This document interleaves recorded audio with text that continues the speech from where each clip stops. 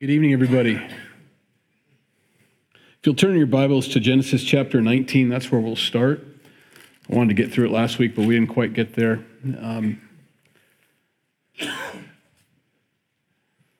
It's a rough chapter in the sense that we're going to have Sodom and Gomorrah, we're going to have pillars of salt, and then we're going to have the Moabites and the Ammonites starting their genealogy tonight. So, it's an interesting chapter for us.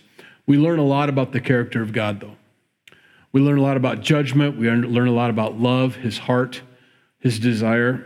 We are only 19 chapters into the beginning of the world. Understand that. We're still in the first book of the Bible of 66.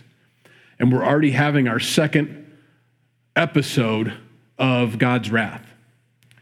The first episode was with Noah, where he wiped out all of the earth except for the 8 on the boat. This time, he's going to wipe out an entire valley because sin has crept in and become so prevalent that it's necessary to cleanse it so that it doesn't spread. And please understand, that's what it is. That's what's happening here, is when God pours out his wrath, it's a cleansing that takes place so that it doesn't spread. Like a rabid dog, we got to put him out or whatever so that he doesn't spread it to the other animals and so on. And that's the idea behind this. A scripture I wanted to read before we started into chapter 19. It comes out of Luke. Luke chapter, where'd I put it here? I added. Luke chapter 17, beginning in verse 26. Jesus is speaking of the last days, what we're waiting for, his second return. He says, "And as it was in the days of Noah," which we just spoke of, "so it will also be in the days of the Son of Man. They ate, they drank, they married wives, they were given in marriage, until the day that Noah entered the ark and the flood came and destroyed them all. Likewise, as it was in the days of Lot, they ate, they drank, they bought, they sold, they planted, they built. But on the day that Lot went out of Sodom, it rained fire and brimstone from heaven and destroyed them all. Even so will it be in the day when the Son of Man is revealed." Now, he tells us these things to give us a heads up.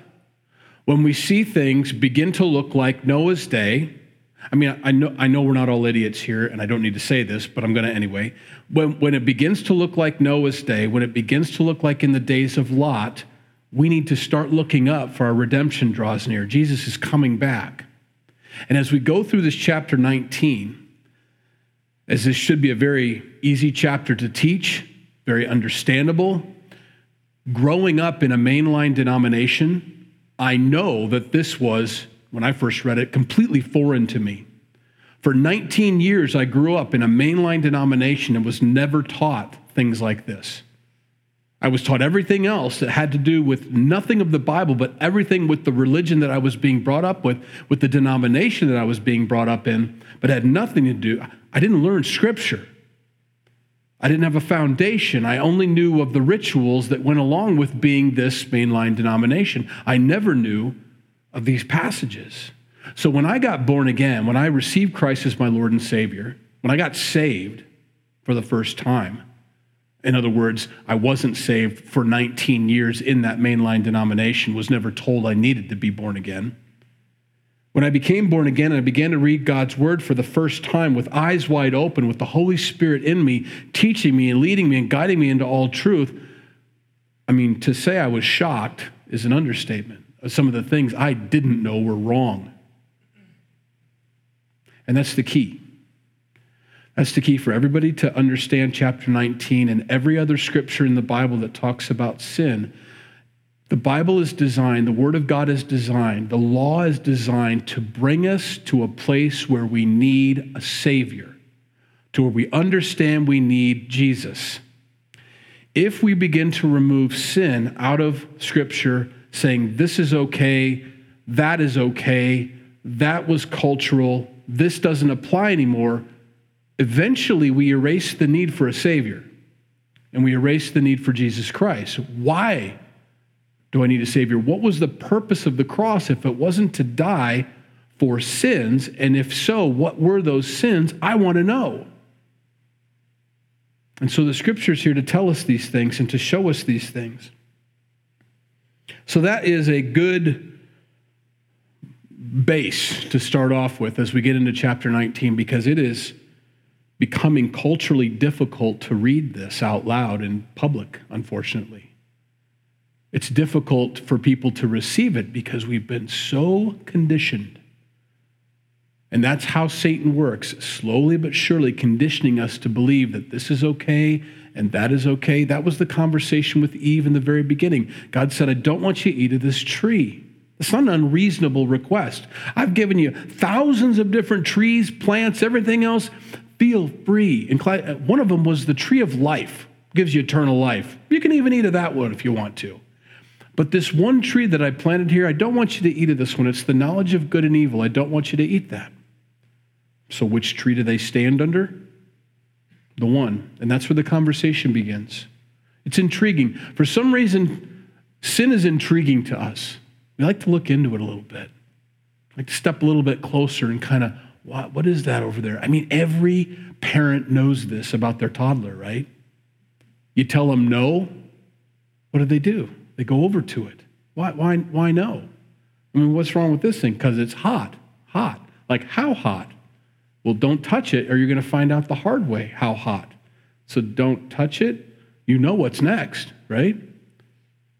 Sin is intriguing to us because that knowledge of good and evil is built into us when we're born, unfortunately. We inherited that from Adam and Eve. And so the curiosity, which kills the cat, by the way, causes us and draws us into sin. And so we have a heavenly Father who is continually, as we sang tonight, trying to draw us back to him. Stay over here. Trust me, the boundaries I've placed are for a reason. I'm not just saying this because I don't want you to have fun, because it is going to hurt you. When as a child, I have to decide, will I be obedient to my dad or will I be disobedient to my dad? And find out for myself, and I have free will to do that. I have the freedom to do that. So Sodom and Gomorrah and all the other cities that are unnamed in this valley have been experimenting beyond just looking into sin. They've gone to the place of depravity we're going to read tonight, and it has corrupted Lot and his family so much so that even Lot doesn't quite recognize how much it has affected his family, him just being around it. We know last week we studied that it says that righteous man Lot describes him that way. That righteous man Lot was vexed by the sins around him. And yet we see some characteristics of Lot tonight that are going to just be like, what? Who thinks like that? He does. He doesn't even know it's not normal to do what he's about to do. He doesn't even think that it's bizarre. It's just, it's either this or this, so obviously we're going to do this. And I'm getting ahead of myself, but we're all going to be a little surprised at why God would call Lot a righteous man, and yet does. But it also shows me how I can be desensitized. If Lot can do these things and not even understand it and still be called a righteous man, how desensitized am I to the sin that I am engulfed in, and we are engulfed. It's around us. Verse 1 of chapter 19, now the two angels came to Sodom in the evening. You remember the story. God and two angels had showed up at Abraham's tent. Abraham stops God. The two angels go on to do what they've been called to do, to have eyewitness account of the sin of Sodom before they bring wrath to it. And Abraham stops him and says, no, wait a minute. What if there's 50 righteous? What if there's all the way down to 10 righteous? He says, fine. If there's 10, I'll spare it. Teaching us that God does not punish the righteous with the wicked right away, establishes us and gets us there. So that's why we know we're not going through the Great Tribulation. The Great Tribulation period is a time of God's wrath for 7 years being poured out on a Christ-rejecting world, and we will be taken out of here. We will be removed from that. We're not destined for that. Neither was Sodom, neither was Noah. And so these two angels have gone on, and now we pick up the story as God is left back talking to Abraham. The two angels come into Sodom in the evening, and Lot was sitting at the gate of Sodom. This would mean several things. It was a place of importance. It was where judgments would be done, business transactions. It was basically a courtroom where you could sign contracts and do these things. And so he was sitting there. Remember how it started. Lot, where do you want to live? Our flocks are too many to dwell together, Abraham would say to him. Do you want to go down there or do you want to stay up here? Whichever you choose, I'll go the opposite way. And he saw that beautiful fertile ground down in the valley where Sodom and Gomorrah were. And he says, I'll go down there because that looks really great for business sakes. And he pitched his tent, it says, towards Sodom. Where do we find him now, years later? He's sitting at the gates of Sodom. He's there. He's no longer pitched his tent towards it. He's now living in it. Sin is incremental. Just slowly but surely reels the sin. Well, what's the purpose of living in a tent? We've made enough money. We could buy a house and we're already doing business there. Most of my business contacts are there. And maybe if I'm in politics, maybe I could change some things in Sodom, Maybe I could get in there and do something about it. So here we see him sitting at the gate. When Lot saw them, these two angels coming in, he arose to meet them, and he bowed himself with his face toward the ground. And he said, Hear now, my lords, please turn into your servant's house and spend the night and wash your feet. Then you may rise early and go on your way. Now he knows something, right? He didn't ask them what they were there for. He didn't ask them how long they were staying. He didn't know if they were just passing through. He says, hey, come and stay in my house, and then right away in the morning before anybody else wakes up, why don't you guys get on your way? I'll feed you, give you a bath. He's trying to protect them. It's obvious right off the bat. Now here's what the angels say. They said, no, but we will spend the night in the open square. See, these guys have come down with a purpose. I want to see if it's okay to stay in the open air tonight. We're going to lay down right here. Now, if you know anything about angels, they're not people you want to mess with. And I call them people because they're created beings like we are. But they're not people. One angel kills 148,000 people in the scriptures. Not even a battle. So two walk in because we need two witnesses, correct? They come in and say, no, we're going to spend the night out in the open square. This is bait. We want to see if it's okay. But Lot, he insisted strongly. So they turned into him and entered his house. Then he made them a feast and baked unleavened bread, and they ate. Now, before they lay down, the men of the city, the men of Sodom, both old and young, all the people from every quarter surrounded the house. And they called to Lot and said to him, where are the men who came to you tonight? Bring them out to us that we may know them carnally. And it's exactly what you think. Bring them out. Fresh meat, basically.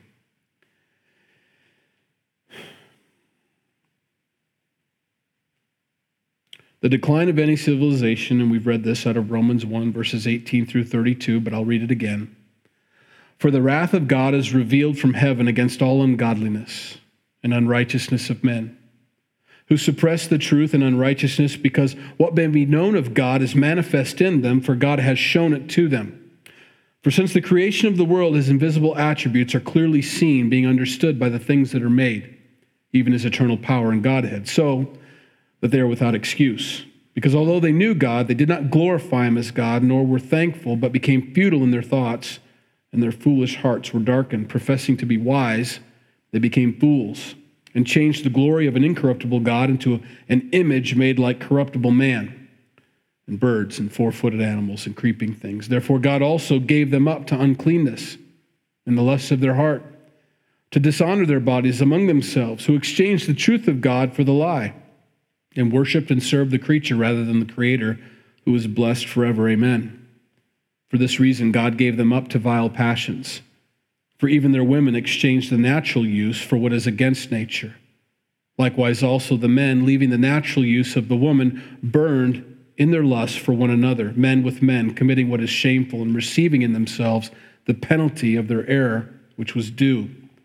And even as they did not like to retain God in their knowledge, God gave them over to a debased mind to do those things which are not fitting, being filled with all unrighteousness, sexual immorality, wickedness, covetousness, maliciousness, full of envy, murder, strife, deceit, evil-mindedness. They are whisperers, backbiters, haters of God, violent, proud, boasters, inventors of evil things, disobedient to parents, undiscerning, untrustworthy, unloving, unforgiving, unmerciful, who knowing the righteous judgment of God, that those who practice such things are deserving of death, not only do the same, but also approve of those who practice them. That's the decline. That was the setup for Noah. That's the setup for Lot. That's the setup for the second coming of Jesus Christ. This is what it's going to look like right before Christ comes. We need to make sure in our minds and in our hearts we're on the right side of the fence here. You understand what we're here for, why we're here.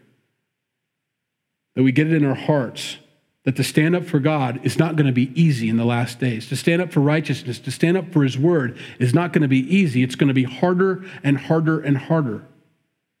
Right now, we've got a little bit of a break. There's some religious freedom right now that we've been given, 8 years probably. Maybe more. Who knows? It's up to God. He's the one that puts people in power, really not us. But he's given us a break for a little bit. And it seems to be going the right way. The pendulum seems to have swung the correct way in the sense that we're able to freely worship and talk about Jesus and say Merry Christmas and all these things. But please understand, don't be duped. We're not staying in this direction. This is going to swing the other way. Scripture is true. Before Christ comes, we're going to go clear over to the other side where anybody who believes that or teaches that or speaks that out loud will be either martyred, put in prison, tortured. That's where we're headed. It's not going to be easier. It's going to be harder. Reading these things is interesting, to say the least. Bring them out. This is before the law. Understand that Genesis 19 has happened before Moses receives the law of God, before Leviticus, before Deuteronomy, before any of these things. But here's where we're headed. Leviticus 18, verses 20 through 25 says this, "Moreover, you shall not lie carnally with your neighbor's wife to defile yourself with her," adultery. "You shall not let any of your descendants pass through the fire of Moloch," abortion. "Nor shall you profane the name of your God. I am the Lord. You shall not lie with a male as with a woman. It is an abomination. Nor shall you mate with any animal to defile yourself with it. Nor shall any woman stand before an animal to mate with it. It is a perversion. Do not defile yourselves with any of these things, for by all these things the nations are defiled, which I am casting out from before you. For the land is defiled, therefore I visit the punishment of its iniquity upon it, and the land vomits out its inhabitants." All those things we just mentioned in that scripture are punishable by death according to the law. Now, thank goodness, we have Jesus Christ. But please understand, that law was written to show us what is wrong and what we need to change and what we need to ask for forgiveness from, what we need the cross for, why we needed a Savior. To take away any of these things or all of these things is to diminish the purpose of the cross, to take away the need for a Savior. You don't need a Savior. There is no sin. Truth is relative. That's your truth. That's not my truth. Well, no, it isn't. That's why God's word stands. "I magnified my word above my name," he says, because this is the standard. All those arguments are foolish, and we don't have time to get into them, but to say that truth is relative is an actual truth statement, so therefore it's relative and not true. What? I mean, no, it's all about control. It's all about that same conversation that happened at the foot of a tree of the knowledge of good and evil. It will never change. His tactics never change. It's always the same. Did God really say? He's only keeping you from that because he doesn't want you to be like him. And it's up to us to decide who we're going to listen to. We either have Satan as our father or we have God as our father. It's the same. So Lot went out to them, this rape gang, outside his house, through the doorway, shut the door behind him and said, "Please, my brethren, do not do so wickedly." He just called it sin. Good for him. Imagine that was an uncomfortable conversation. Look how he switches, though. I don't mean to laugh, but it's just bizarre. And I think we'll all agree. See, now I have 2 daughters who have not known a man. Please let me bring them out to you that you may do to them as you wish. Only do nothing to these men, since this is the reason they have come under the shadow of my roof. I grew up 19 years never reading stuff like this. And when I read that, I'm like, okay, who thinks this is okay? What kind of guy brings in 2 strangers, wants to protect them as being a hospitable host? Good for you, like that part, but then says, but I've got these 2 young girls. Why don't you take them for the night? It's mind-boggling to me. You know why it is, though? Because we have Christ. Now, there are unbelievers who will definitely say, no, that's mind-blowing to me too. Christ doesn't need to be in my heart for me to know that that was absolutely crazy for him to do that. He's been sitting here long enough. He's been living here long enough. He lives in a culture where women are treated like cattle. Part of the reason he's at the gate is because they're out planting, threshing, harvesting, making food, and they're sitting at the gate, talking about the weather or whatever. They're really, really, really far gone. Really far gone to where women are just property. And that's what Dad thinks of his daughters here. Now, these 2 daughters we're going to discover later on in this story, this same chapter. And it's no wonder they do what they're going to do. It's no wonder they think the way they think. They've grown up in a household where Dad thinks this of them. Now, none of us are even close to this, thank goodness, right? Don't raise your hand, but none of us are here.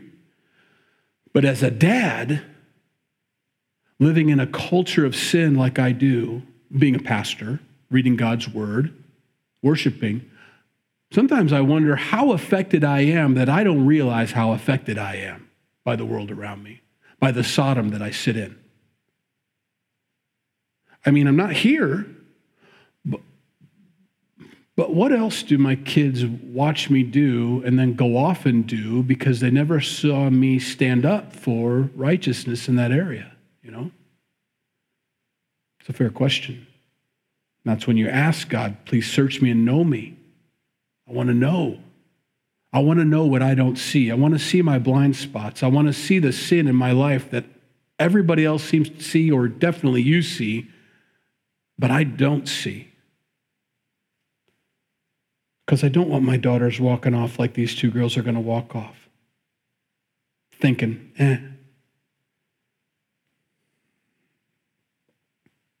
1 Corinthians chapter 6, verses 9 through 12 tell us this. As Christians, Paul, writing to a Christian church filled with the Holy Spirit, has to write this to them. First generation church, first century church, get it? I hope we're there. Jesus isn't barely, raised at this point. Do you not know that the unrighteous will not inherit the kingdom of God? Do not be deceived, neither fornicators, nor idolaters, nor adulterers, nor homosexuals, nor sodomites, nor thieves, nor covetous, nor drunkards, nor revilers, nor extortioners will inherit the kingdom of God. And such were some of you. But you were washed, but you were sanctified, but you were justified in the name of the Lord Jesus and by the Spirit of God. Paul has to write to them and says, no, you were saved from that stuff. Don't do that anymore. He literally has to write to this Spirit-filled church to tell them to stop being fornicators, to stop being idolaters, to stop being adulterers, homosexuals, sodomites, thieves, covetous, drunkards, revilers, extortioners. This is in the church in the first century. People that complain and say, well, I thought the church was supposed to be better than this. We've never been better than that. We've always had to be told and taught, this is bad, this is wrong. Do I need to remind you of these things, Paul says? Don't you know? And they had to read this. They had to say, oh. But here's the key. And such were some of you, but you were washed, but you were sanctified. In other words, you've been brought out of that. Even if you were that before, you're not that anymore in Christ. Even if that was your practice, even if that was your culture, even if that was your whatever, You're not that anymore. I think that's a big thing for missionaries to get in their hearts too when they go someplace. I don't care what your culture is. I don't need to assimilate to your culture. We need to assimilate to the culture of heaven. We're citizens of heaven. We all have a new culture we all need to learn. Americans need to learn a new culture, heaven. Africans need to learn a new culture, heaven, because that's where we're spending eternity. That's what it's going to look like with Christ ruling and reigning on the earth. What is that culture? And that's what I want to look like. And so all these things are up for grabs. All of them. To be changed and transformed into the image of Christ is the purpose. And I have to understand that, first of all, I'm not there yet. None of us are. And he's gently taking me like a dad takes a child, slowly but surely teaching me how to crawl, roll over first, then crawl, then walk, then run, then become better and better and better as I go along. And I understand that. Now, I don't know what stage I'm in. I'd like to think I'm to the walking part at least. But you never know. Only God does. But he's always coaching. He's always fathering. He's always bringing us closer. So when I read something new, when I get something from Scripture, and I'm like, no, wait a minute, no. I'm not going to receive that. Kids they're swimming. They swim at Clarinda. The two little ones do. We go up there 4 times a week, and they swim, and Bo needs that. Because if he doesn't go to swimming, he's bouncing off the walls, and please go to swimming. So yesterday was drag day. And if you've ever been a swimmer, you know what that means. It means you wear clothes while you're swimming, give you some drag. It's like the runners that wear the parachutes on the back, so to speak. When you see them running, maybe you've never seen that before. They have parachutes, and they run with parachutes to give them some resistance, obviously. So it's drag day. Oh, man, they were really excited about getting in the pool with their clothes on. This is going to be fun. Someone who's been through drag day knows it isn't fun. Nothing feels right. You feel like you're drowning the whole time, and you're throwing these long sleeve shirts, and you're wearing sweatpants, and you're trying to swim, and it's miserable. But boy, when you take off that junk and you dive in, you feel naked as a jaybird. You know what I mean? You dive in, you're like, and you're like, this is great. I feel like a dolphin, And that's the idea behind it. You feel crazy fast. Slick, smooth, like this is the way it's supposed to be. That wasn't right. This is awesome. I don't think we realize what it's going to be like when we are clothed with righteousness, in the sense that we are clothed like Adam and Eve were clothed before they ate of the fruit, clothed with light, clothed with the righteousness of God, living in a habitat designed for optimal use of these, we're going to have new bodies, but these crazy new bodies we're going to have, We don't realize how much sin is a drag on us until it's shed. God's trying to make sure that this doesn't spread. He sent his 2 witnesses down. Lot has inserted himself into this. The angels have allowed it to happen, and now he's out there saying, hey, what about my 2 daughters? That's when the angels step in. Thank goodness they're there. And they say, stand back. Then they said, this one came, or this is what, we got a few things we need to say here first before they step in. The mob says, stand back. Then they said, this one came in to stay here. And he keeps acting as a judge. So in other words, he's trying to do his best to bring righteousness to Sodom. Now we will deal worse with you than with them. So they pressed hard against the man Lot and came near to break down the door. But the men, the angels, reached out their hands and pulled Lot into the house with them and shut the door. And they struck the men who were at the doorway of the house with blindness, both small and great, so that they became weary trying to find the door. I'm pausing there for a minute. What would happen to you if you got struck with blindness? What would you do? You'd freak out. And you try to get healed. You try to do. These guys are still reaching for the door.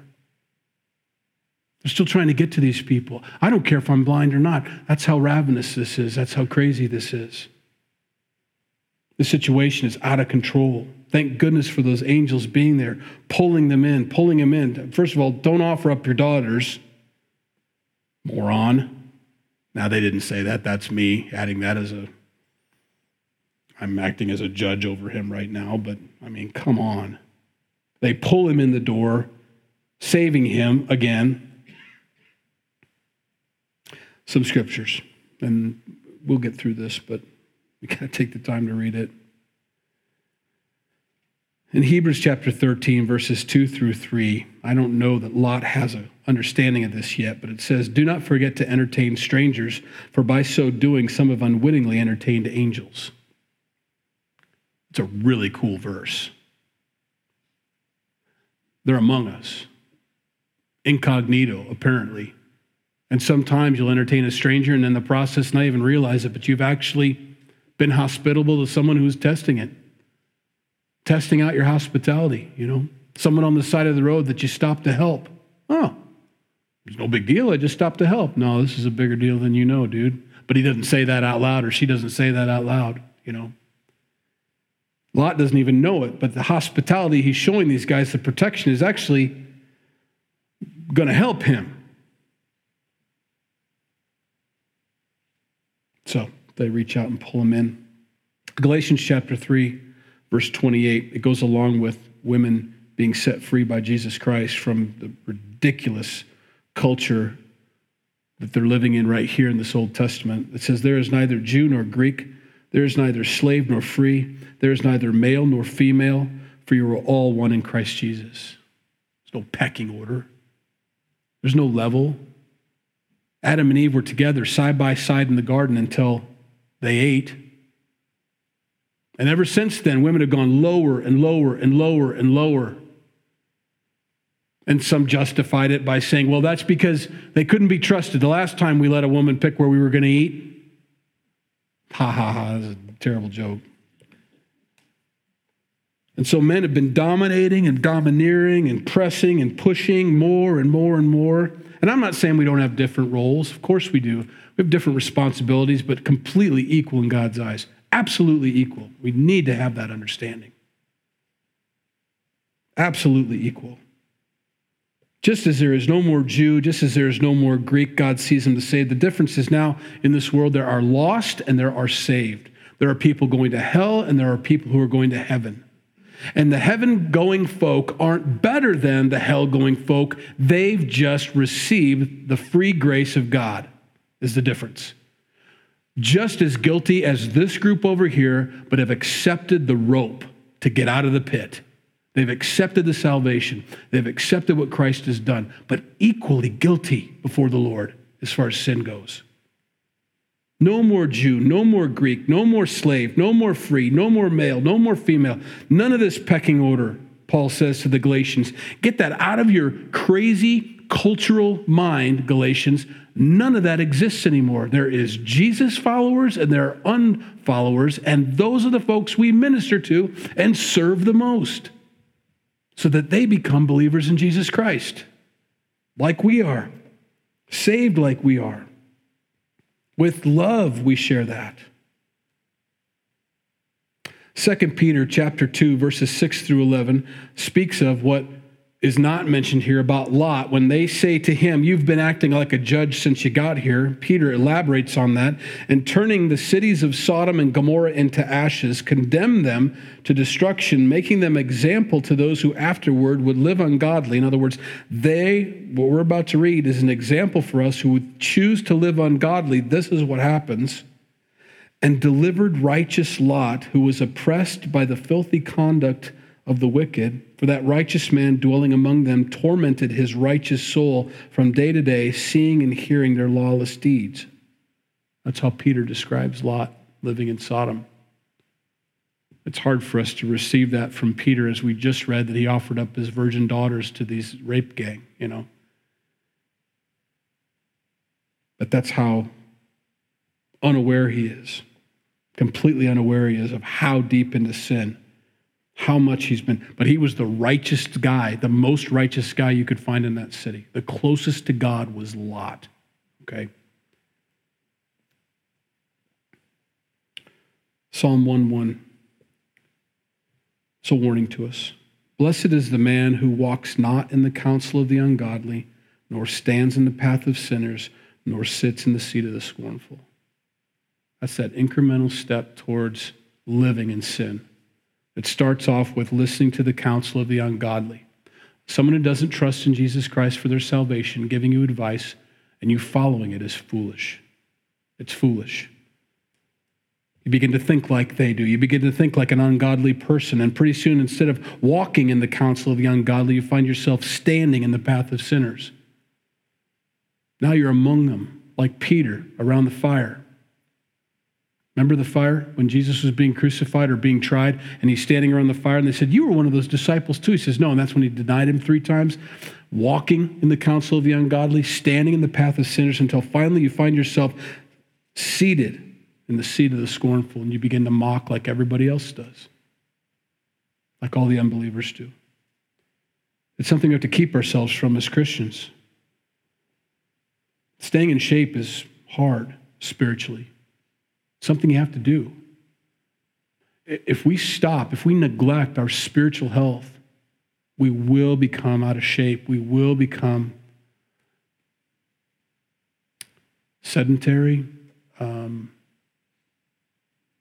weak. We'll succumb, undisciplined, and we find ourselves doing exactly what God delivered us from.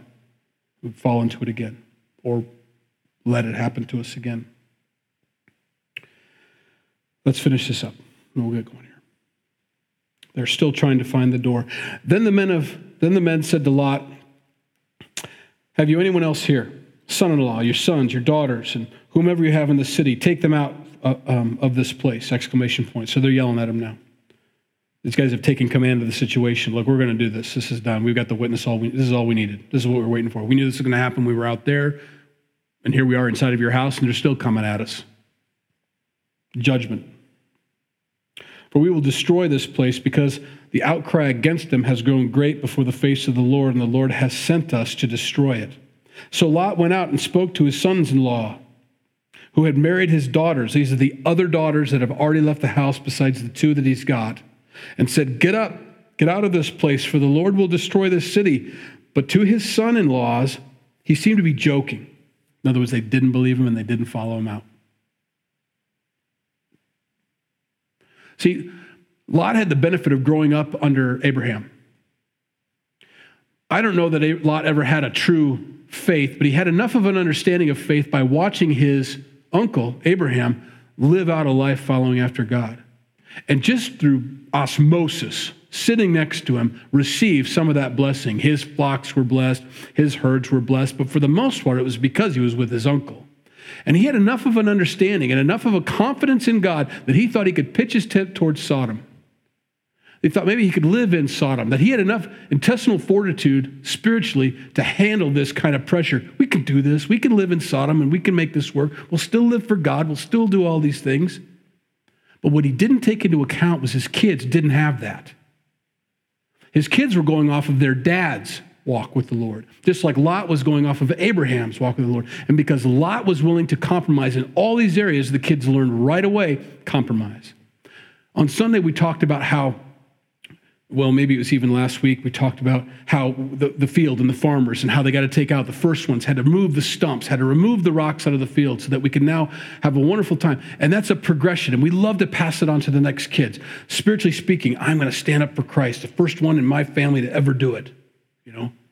And now my kids have watched me stand for Christ, and they're going to stand even stronger for Christ because they've watched me do it. And my next generation, the grandkids, they're really going to stand for Christ. But there's another pathway that it can go. It can go the opposite direction also. Abraham stood for God, stood for righteousness, walked that way. Lot stepped a little bit further away, and his kids are now completely away from God.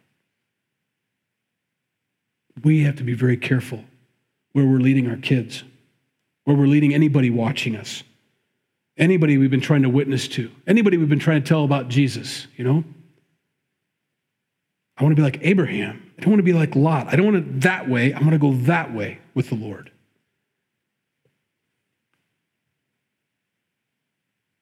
Have you anybody else here?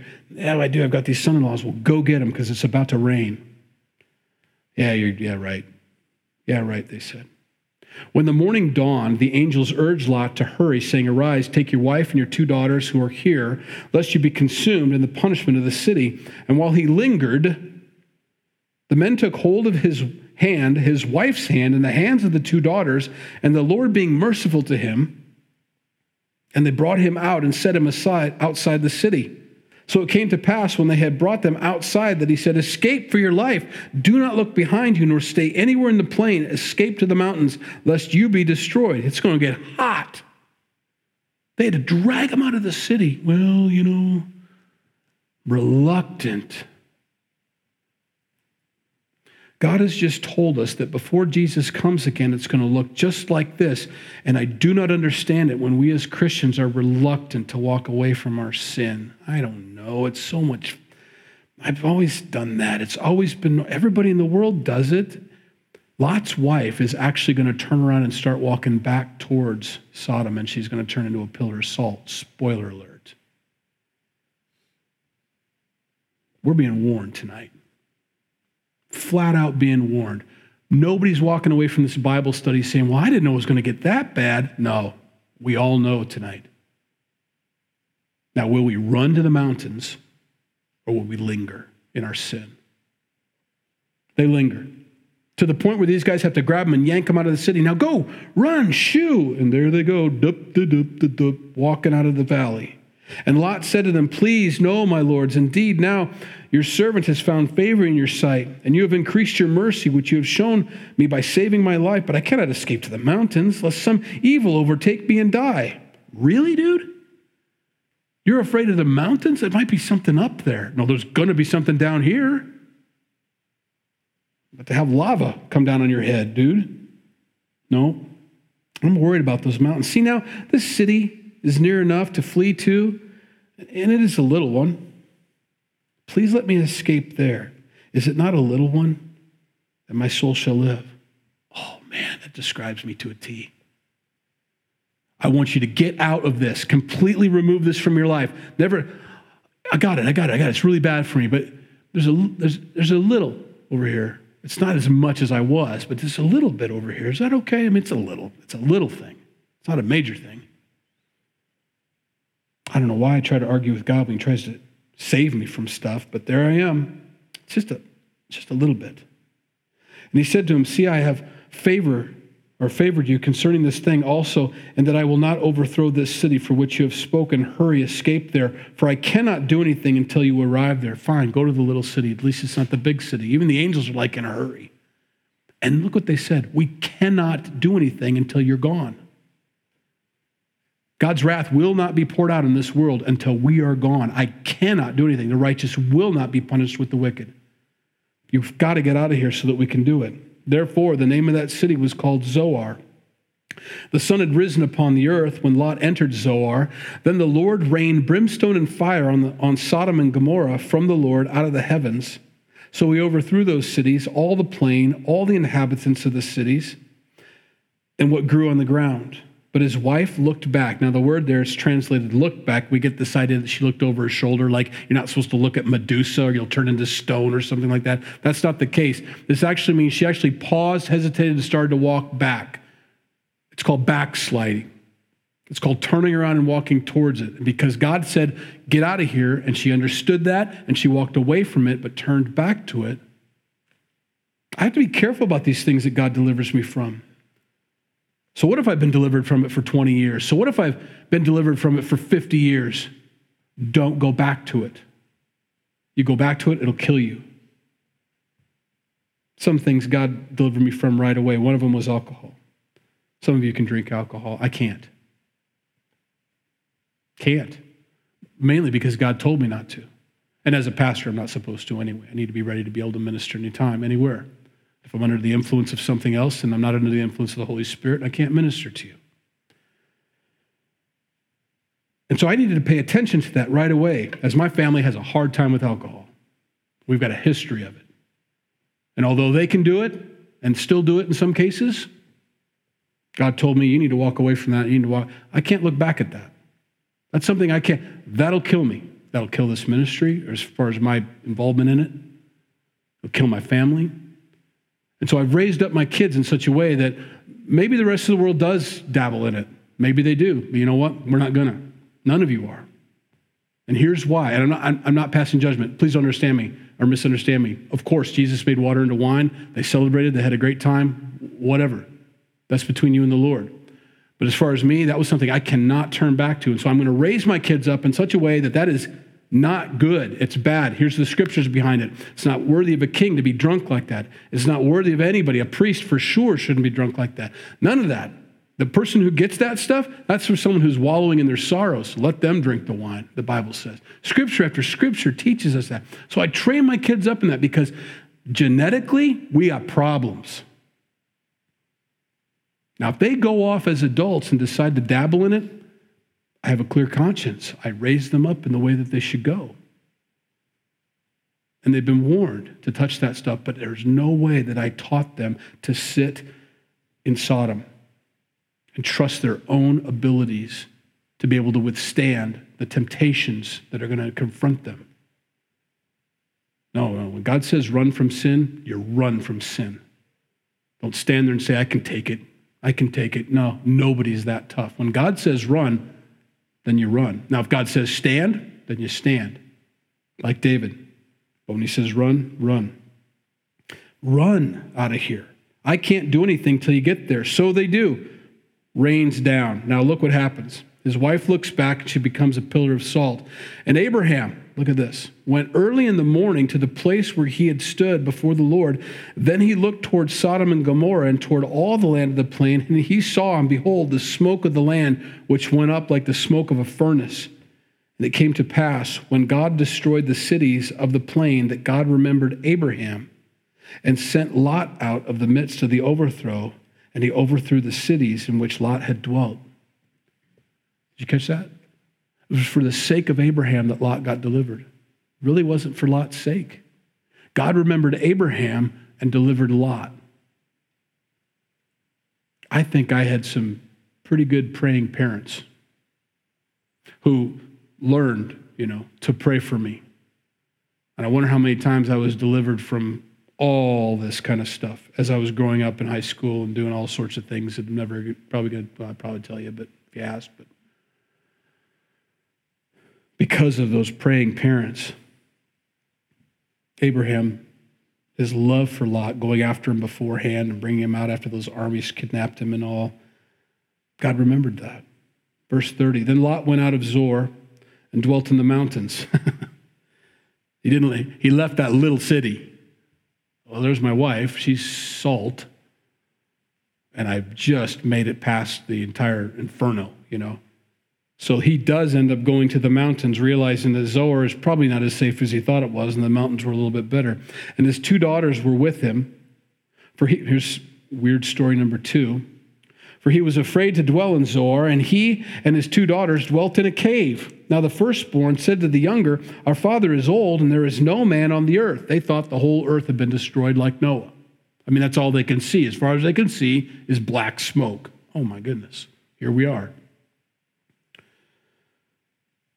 Our father is old, and there is no man on the earth to come into us, as is the custom of all the earth. Come, let us make our father drink wine, and we will lie with him, that we may preserve the lineage of our father. So they made their father drink wine that night, and the firstborn went in and lay with her father, and he did not know when she lay down or when she arose. It happened on the next day that the firstborn said to the younger, indeed, I lay with my father last night. Let us make him drink wine tonight also, and you go in and lie with him, that we may preserve the lineage of our father. Now you know why I didn't learn this stuff in my mainline denomination. Can you imagine this, the coloring page for this in Sunday school? Or even my pastor saying up and watching the ladies in the back row faint kind of stuff. I mean, just you can talk about this. Well, here we go. Then they made their father drink wine that night also, and the younger arose and lay with him, and he did not know when she lay down or when she arose. Thus both of the daughters of Lot were with child by their father. The firstborn bore a son and called his name Moab. He is the father of the Moabites to this day. And the younger, she also bore a son and called his name Ben-Ami. He is the father of the people of Ammon to this day. And they are some pretty wicked people. A group. Now, here's where we close. Last thing. The Moabites are now birthed. I don't know if you've ever made this connection before, obviously, but much, much later on in the story, Ruth is going to come in. Ruth is a Moabitess. Abraham's going to have Isaac. Isaac's going to have Jacob all the way through until we get to him having somewhere along the line a man named Boaz.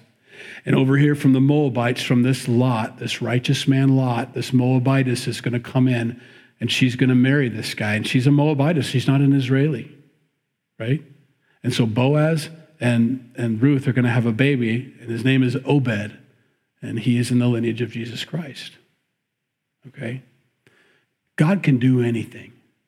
Out of all of this ugliness that we just read tonight, please understand there's a path that God can make for, and he can work it out.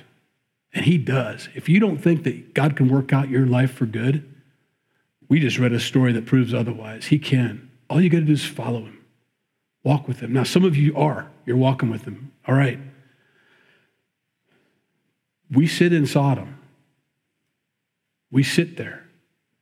I don't know if we need to move or not. I don't think I'm ready to build a commune someplace in the jungle, But we do need to stay close to the Lord and recognize the fact that we can be corrupted if we're not careful, to not compromise in our life, in our walk with the Lord, to maintain that spiritual health. Please keep reading the Word of God, trusting in the Lord, praying, seeking the Lord, singing. Don't let the world, and it will, try to convince you to walk away, to compromise, to be more like it, to look more like it, to make them feel less convicted by your walk with Jesus. Walk strong. Lord, let's pray. Lord, thank you for your word. Thank you for these are a tough chapter, God. Ugly. But we're so glad we're so glad you're in charge. We're so glad that you see these things, that you're bringing in conviction, that you love us so much, that you're willing to share the truth, Lord, that you wrote down these tough chapters. And Lord, help us not to be afraid of these things. As Christians, help us to read all of God's word, all of your counsel, to believe all of it, because it's from love that you wrote this to us, to save us, to protect us as an example, to lead us away from harmful sin and what it does to us and what it does to those around us, God. Help us to believe you when you say something's sin. Help us to run from it, to not dabble, to not find a Zoar in our lives, but God, to move and get to those mountains that we need to, that high place, Lord, not in self-righteousness, but in your direction and humility, climb that mountain and sit there and stay with you. Thank you for these folks. Thank you for our kids, the Sunday school workers that are or the Wednesday school teachers that are teaching them your word. We thank you for them all. In Jesus' name we pray. Amen.